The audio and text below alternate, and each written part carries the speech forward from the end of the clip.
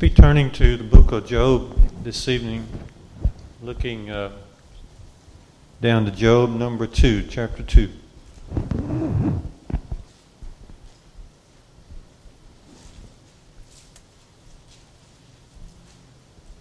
Think for a moment with me. You are familiar with the book of Job yourself, and you have read through it. You appreciate the tremendous language that is there, the incredible tension that is there. Think about all the different issues that are derived from the book of Job. Think about, of course, the idea of suffering, the issue of suffering. Think about the tremendous teaching about the sovereignty of God and the absolute power and control of God. Also from the book of Job, there is some insight into the work of Satan. And there's even communication between our Father and Satan. And of course, with Satan, there is the issue of sin and temptation. In the book of Job, there is, of course, again and again, we are introduced to the character of Job and some things about his family, his marriage. So many tremendous thoughts come out of Job. The one I want to focus on together this evening is friendship. Job had some friends to come and visit. And I'd like for us to take Job and learn some things about friendship. And I believe that you'll see easily the direction in which we'll be going here in just a moment. But as we get into our study here, I want you to think just for a moment about some of the best friends, most meaningful friends you've ever had in your life and why that is the case.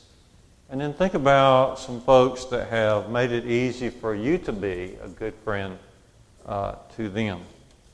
And think for a moment why the Lord Jesus is the best friend anyone could ever have. So let's get our thoughts headed in this direction. And as we do, let's read Job number 2, chapter 2. And the last few verses here, verses 11 through 13. This will get us started. Think about for a moment, see if you can remember the names of Job's friends that come and visit him after the tragedies that come upon his life. How many friends were there that come and to visit Job?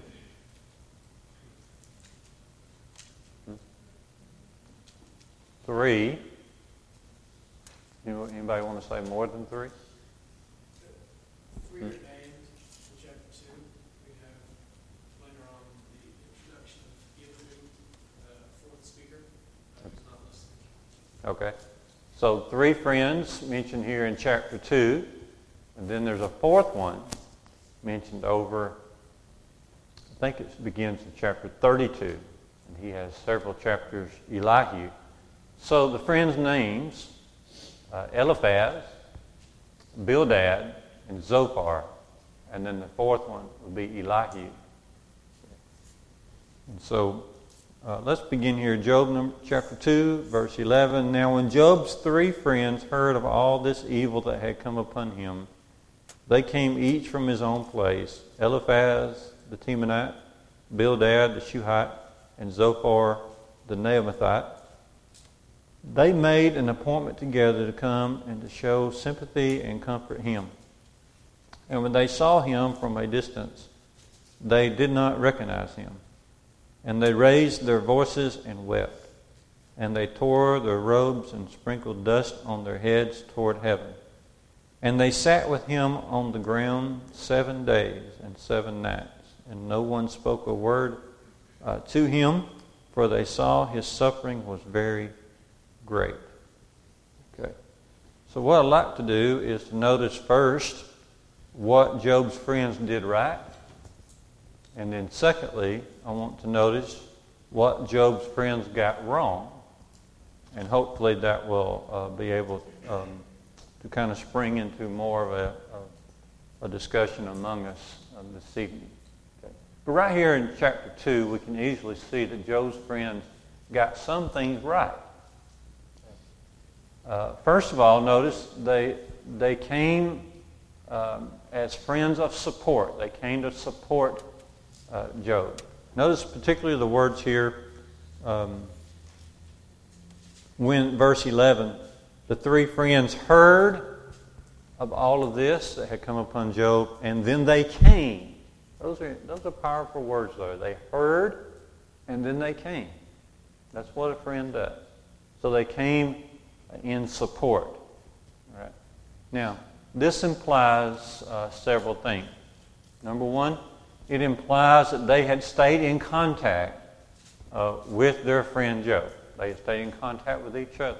How often it happens that real good, godly Christian friends lose contact with each other. Not by any means on purpose. Like we don't get up and say, well, I'm going to just lose contact with this person, but it just happens. So it takes effort to stay in contact with good, godly friends and then be ready to administer help in their time of need. So first of all, this support they showed implied that they had stayed in contact, or they would have never heard of his calamities in the first place.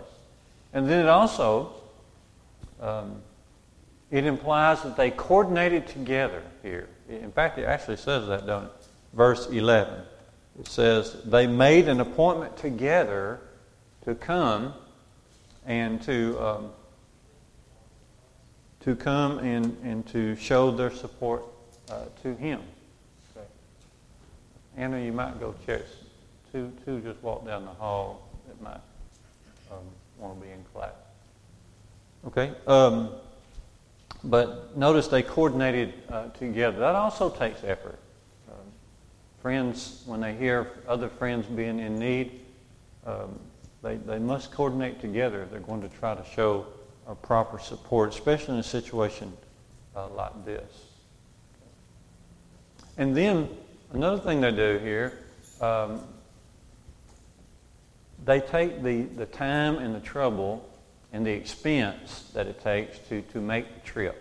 They don't live just right there next to Job.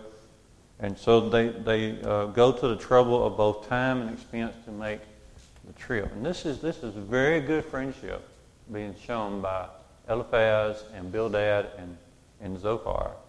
And then they were willing also to interrupt their own lives to come and to show sympathy and support and comfort to Job. So just think about the support that they did. It was right for them to show this type of support to their friend. Let's think about some passages that might go along with this type of support. Turn over in your Bibles, and we'll flip back here, but turn over to 1 Corinthians for just a minute, chapter 10. 1 Corinthians 10. Notice a couple of statements here. First in chapter 10 and then chapter 13. 1 Corinthians 10, verse 24. 1 Corinthians 10 and 24. Let no one seek his own good, but the good of his neighbor. Let no one seek his own good, but the good of his neighbor. Certainly Job's friends were doing this type of thing, at least at this time of their life. Look at 1 Corinthians 13 and verse 4 and 5, where it talks about love.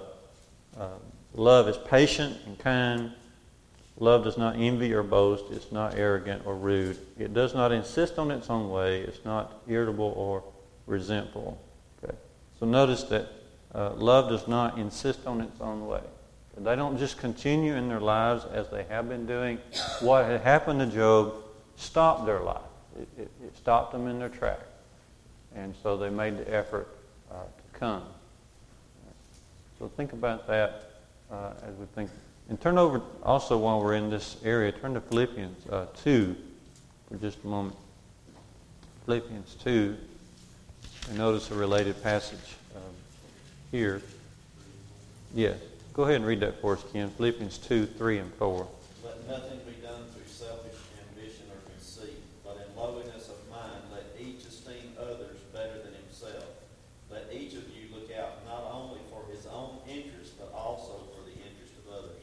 Okay, you can see really well how that fits this description of Job's friends on this occasion. Now, as we head back to Job, stop in there in your Bibles to Proverbs chapter 17 for a second. Proverbs 17. Someone read for us verse 17. 17. A friend loves at all times, and a brother is born for adversity. Okay. What do you think that means, a brother is born for adversity? We're here to help each other. Yeah. If you're a friend, then it's just natural.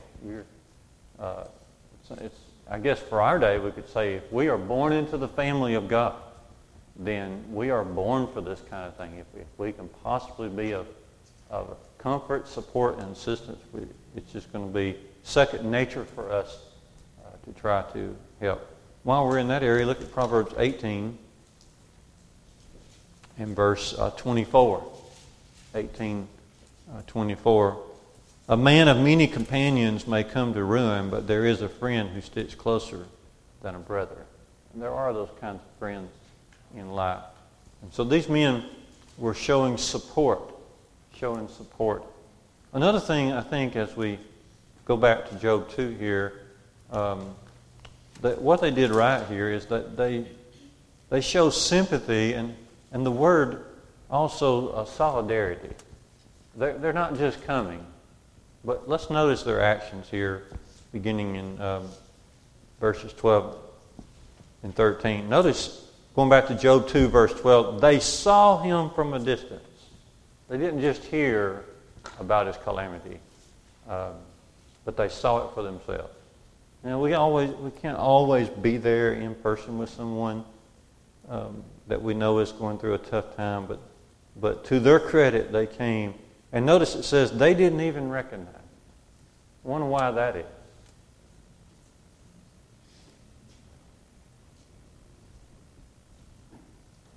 Grief can change your appearance. Grief can really change someone's appearance. What else had happened to Job? Yeah, his body was afflicted with sores. He was constantly scraping his skin, and it was just piling up around him. And so he was some more disfigured person by the time they were able to make it to the scene. So they came and they saw him, and they didn't even recognize him. And then notice it says they raised their voices and wept. They raised their voices and wept. So I think you can see that his friends were very sincere in coming. They had him, not themselves, they had him on their minds. And then when they got there, it just broke their heart. So they raised their voices and wept. And what was the next thing they did?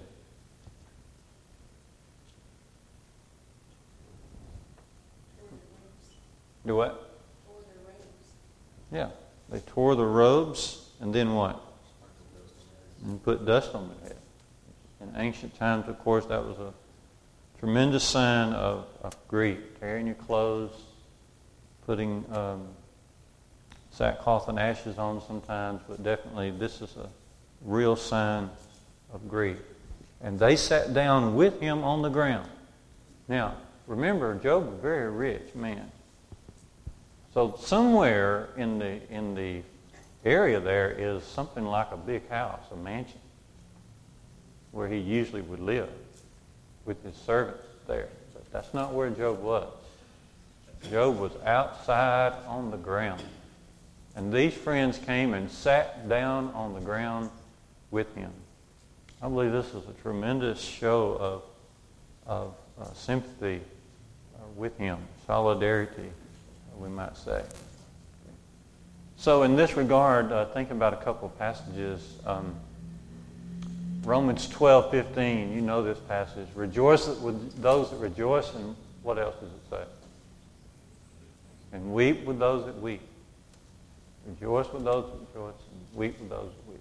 We know that there was a scene in Jesus' life when Lazarus died. And when Jesus got there, John 11, there were many others there, weeping along with Mary and Martha, and there spending time with them. Of course, Jesus himself comes and weeps, according to John 11 and 35. And in the big scheme of things, this is what Jesus did for us by leaving heaven and coming to take on flesh. Has there ever been such a show of solidarity and sympathy as did Jesus? John 1:14, he came and the Word was made flesh and dwelt among men. He tabernacled here among us. He became as one of us. And not only was he here, but he showed a lot of sympathy for us. Isaiah 53 prophesies that he would be a man of grief, right? A man of grief. And acquainted with sorrows. And so Jesus himself became us in a great show of love our way. So these men did some very fine things here. They did some things that were right. And then I would say the big third thing they did that was right was respect. Why do you think that we use the word respect here as you read in Job 2? How do you see respect being given by Job's friends here? They didn't speak. Yes, they just sat there. They evidently they had discussed among themselves. We simply will let Job speak first, and that says a lot about how to help another in grief. It is sympathy is not really about words, is it? It's really not about words. It's more about presence, being there, and it's about trying to feel what the other is feeling, even though it may not be possible to feel exactly, because grief is different for everybody. But they were showing sympathy and respect. And I think it's a great deal of respect here. So they sat there for how long?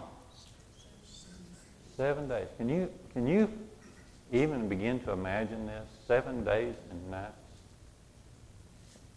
Job was wealthy. It's likely, since these fellows were able to travel, they had some means about them. Here you got grown men out somewhere in a field, and they're all just sitting down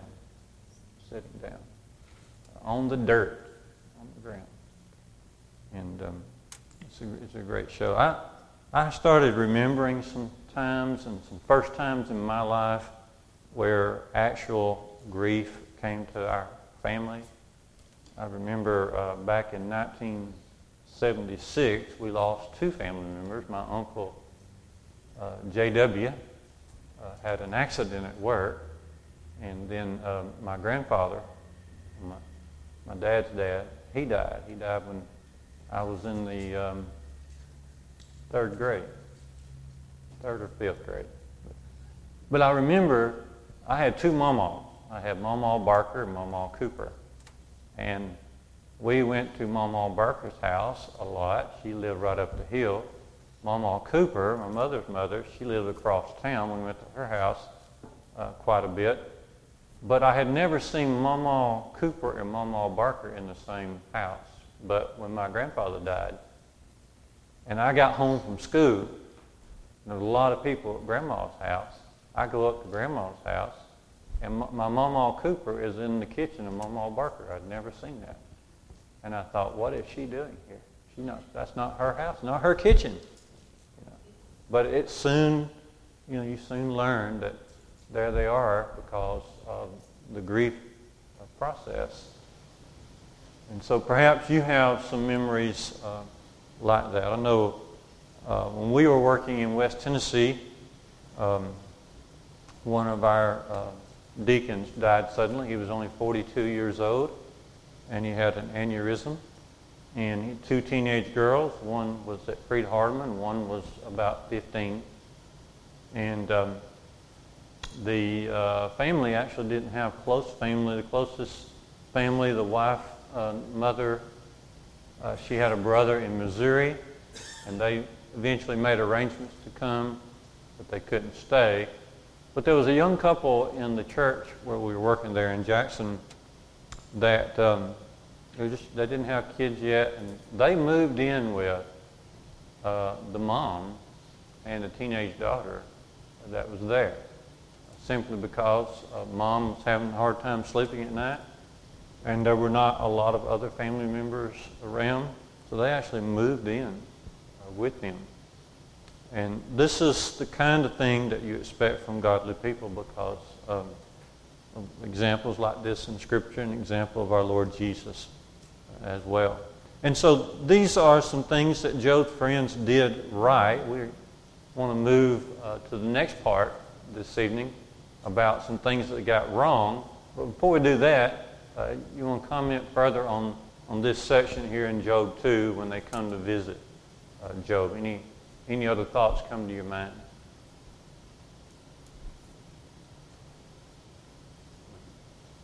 I'll say that I think that's sitting there quietly with a sign of respect. Many times we'll say, well, I wouldn't know what to say. This is a good example. You don't have to say anything. You just be there for them. They'll let you know when they're ready to talk. That's Good. something that get through our heads sometimes. Yeah. Yeah, we sometimes even will talk ourselves even about going and visiting someone because we say we don't know what to say. Aaron's saying this is a great example of showing that you don't have to say anything. That a lot of times the one you're going to see will let you know when it's time to speak. And this was the case here with Job and Job's friends. The presence, Brother Maynard used to speak all the time about the ministry of presence. He was the ministry of your presence, just being there and letting people know that I'm here and I'm here for you, whatever you might need. That is tremendous. He was, Brother Maynard served for years in the state of Minnesota as a chaplain for the police department.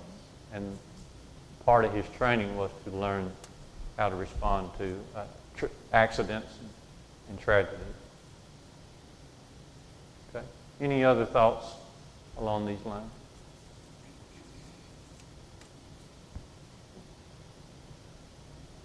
Now let's be turning over to Job 42, all the way over to Job 42 together.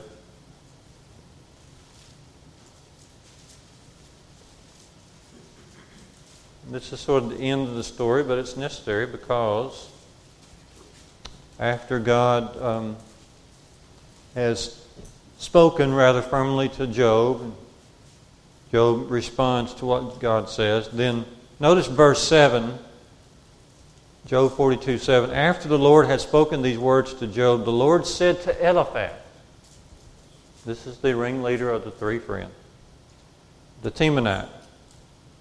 He says, my anger burns against you and your 2 friends, for you have not spoken of me what is right, as my servant Job has.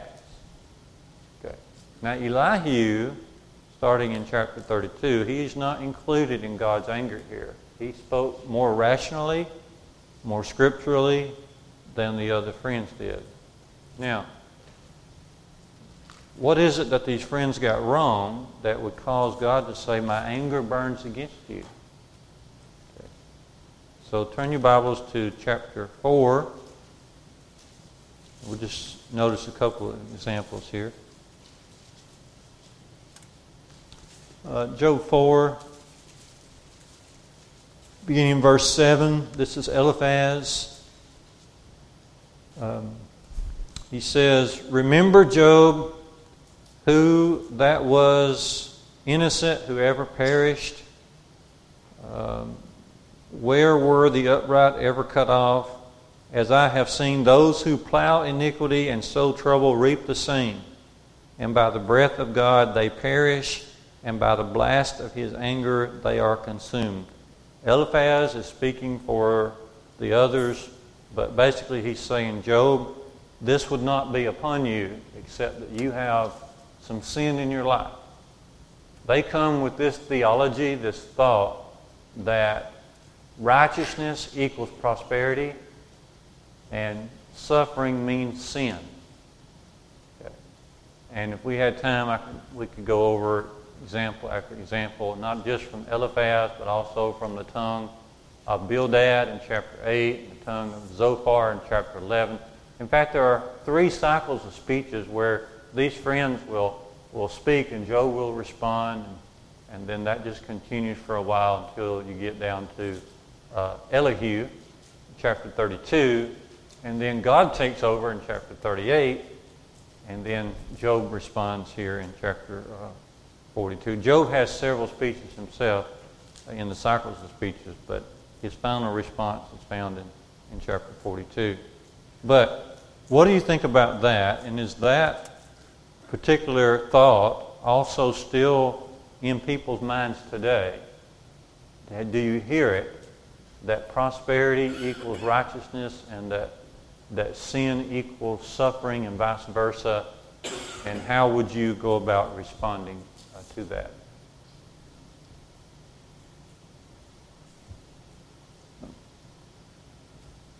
This is your time. It's about 7:35. We've got about 10 minutes left. And so I have rambled in the midst of Job's experiences. Now you are welcome to ramble.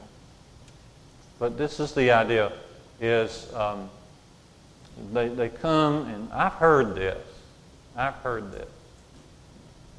can tell you a specific example. I preached in Bear Creek for a while, and we moved here in 2001, February of 2002. One of the young people in Bear Creek died suddenly of a very mysterious disease. They don't know now. I don't think they ever knew why he died. But he was college age, and so we went, of course. And one of the older members there, as we got ready for the funeral that week, he came up to me. He said, "Well, I've been trying to tell people this family has not been right with God. I've been trying to tell people for many years." This family who had suffered the loss of the son, this older man came up to me and he said, "I've been trying to explain that these people weren't right." And Vance. Even seasoned Christians get that wrong a lot. Even seasoned Christians get that wrong. They just assume that if you're going through a tragedy, then you must have done something to bring this on. For some reason, a lot of people, even seasoned Christians, think that we're supposed to be exempt from suffering just because we're Christians. Yeah. I think we're told just the opposite. Yeah. But we forget that part. Yeah. Ken's saying that as Christians we will suffer, and we are to rejoice in that if we are suffering. Our reward is in the next life. That's what people tend to forget. Our reward as Christians, not on this earth. Our rewards in the next life, not necessarily now, but the next life. Good point. So in that funeral at Bear Creek, Vance Hutton and I were doing that one together. And so I went up to Vance. I said, "Did you hear what brother so-and-so said?" He said, "I heard it." And he said, "I'm ready." And so Vance, pardon the saying, but Vance pretty much nailed him to the wall during the funeral sermon, because he brought out several things where his attitude was not right at all. And so it still is around. And this, what do we say about that? What can we say? What are some Bible verses, perhaps, that we could be ready to share if someone has this ideal and we have an opportunity to help?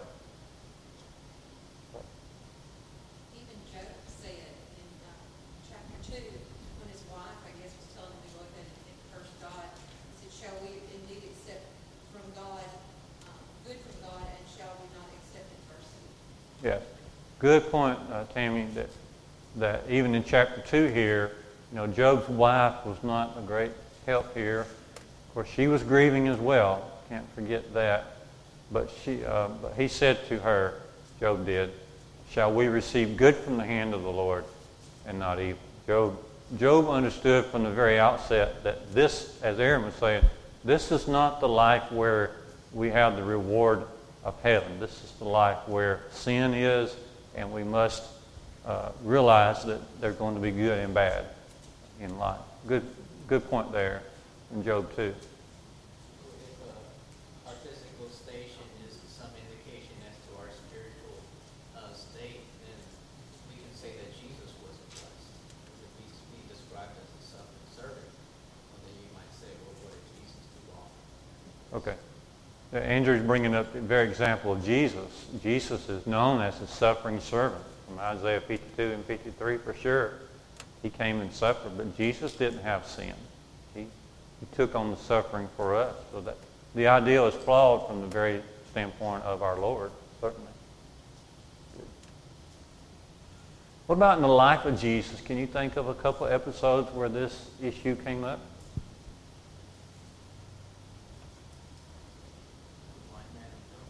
Right.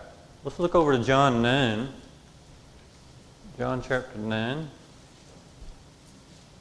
Right quick.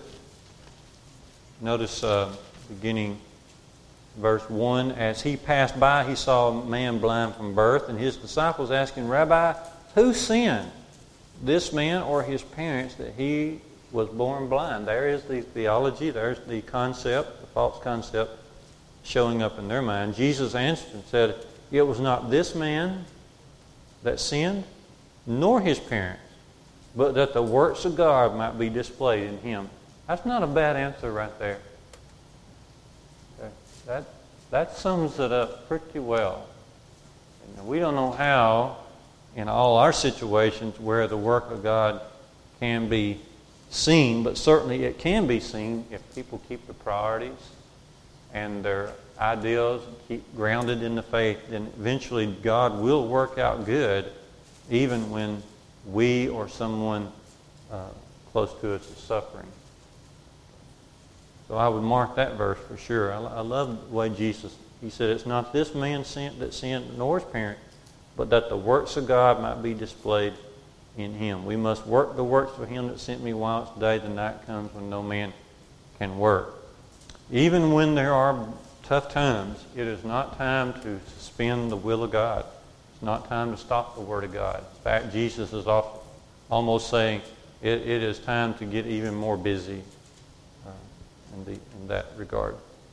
Look also back to Luke 13. Luke 13 before our time runs out. Luke 13. Again, beginning in verse 1. There were some present at that very time who told Jesus about the Galileans whose blood Pilate had mingled with their sacrifices. Pilate was quite cruel, and he answered them, "Do you think that these Galileans were worse sinners than all the other Galileans because they suffered in this way?" Jesus asked this. He said, "No, I tell you, but except you repent, you shall all likewise perish." And then Jesus also, in verse 4, he says, "Those 18 on whom the tower in Siloam fell and killed, do you think they were worse offenders than all the others who lived in Jerusalem?" He says, "Nay, I tell you all, except you repent, you shall all likewise perish." And what do you think about how Jesus responds to this? He basically raises the issue and then responds to the issue. What do you think about his response here?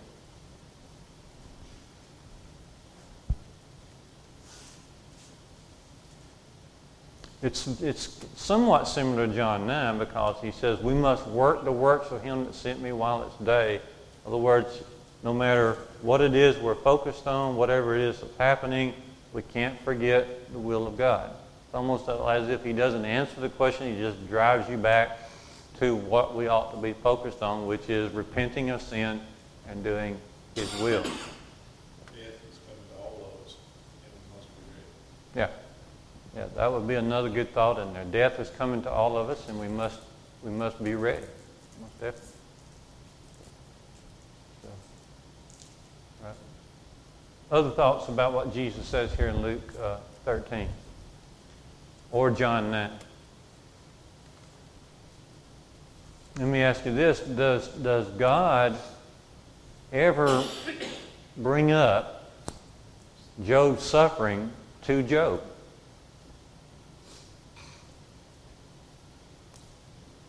We might study this another night, but when you look at God's words to Job in Job 38, 39, 40, and 41, it's all about the power and control of God and the very much weakness and limitations of Job and all mankind. God really never comes to Job and talks to him personally about his suffering, but rather he focuses his attention on the higher ideals of God, the tremendous power of God. It's almost like Jesus is doing the same thing here in John 9 and Luke 13. He's raising your mind, raising our minds off of what common people would want to discuss and saying, look, there's something much more important going on here than just the suffering of people. It's not that you don't want to reach out. Certainly, Jesus teaches and shows to reach out to those who are hurting. But in order to point them to the heavenly ways. All right. So this was our aim tonight, was to look and see what Job's friends did right and what Job's friends got wrong. It is God whose anger burned against them. How do you explain God's anger while we're drawing our lesson to a close? How is God's anger different than man's anger?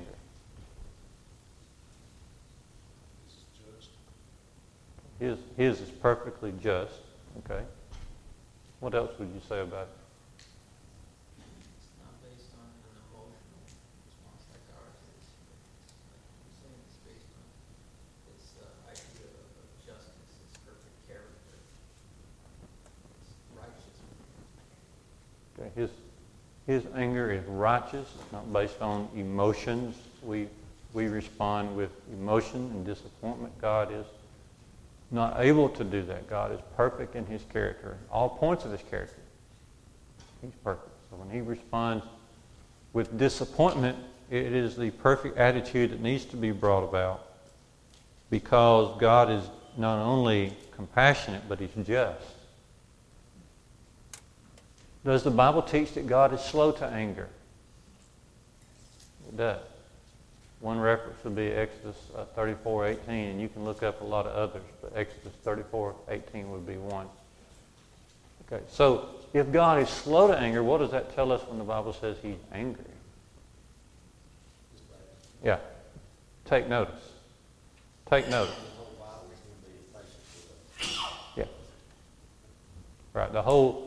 Ken is saying the whole Bible is basically God showing his patience again and again and again. But then when God's anger is displayed, then that means you better take notice. It's like when Mama says no for the third time. When Mama says no for the third time, you better watch out. I know what you mean by that. Okay. Yeah. So it's important. So it's important for us to think about this anger is displayed toward these three friends because they had an opportunity to talk to Job in a righteous way, and they messed up. The coming was great. Their compassion was wonderful. But we have to have our theology right. We have to have our teaching right. Okay? It would have been better for them to remain in silence than to start bringing out this idea that Job had brought this on himself. Proves that you're not justified forever for just a few good deeds. Proves you're not justified forever for just a few good deeds. Right. We've got to be a complete person before God. Yeah. If they had been ignorant, God might have been more patient with them. They probably should have known better. Okay. Every time Jesus was really angry with someone. It was the people in the temple, misusing the temple, the Pharisees being hypocrites who knew the law. So it was people that should have known better, and they just refused. Okay. Yeah, Kay's saying these friends likely should have known better. They should have been more mature in their knowledge, and God was showing his displeasure toward them. Jesus showed had a lot of firm words for the Pharisees and scribes because they've been around the law all their lives, and they should have known better. All right. We'll take here just a few minutes. Appreciate you being in class, and we'll take some more opportunities to look into the different issues that come out of the book of Job. It's really a wonderful study, and I appreciate you being here this evening. Come on in, guys.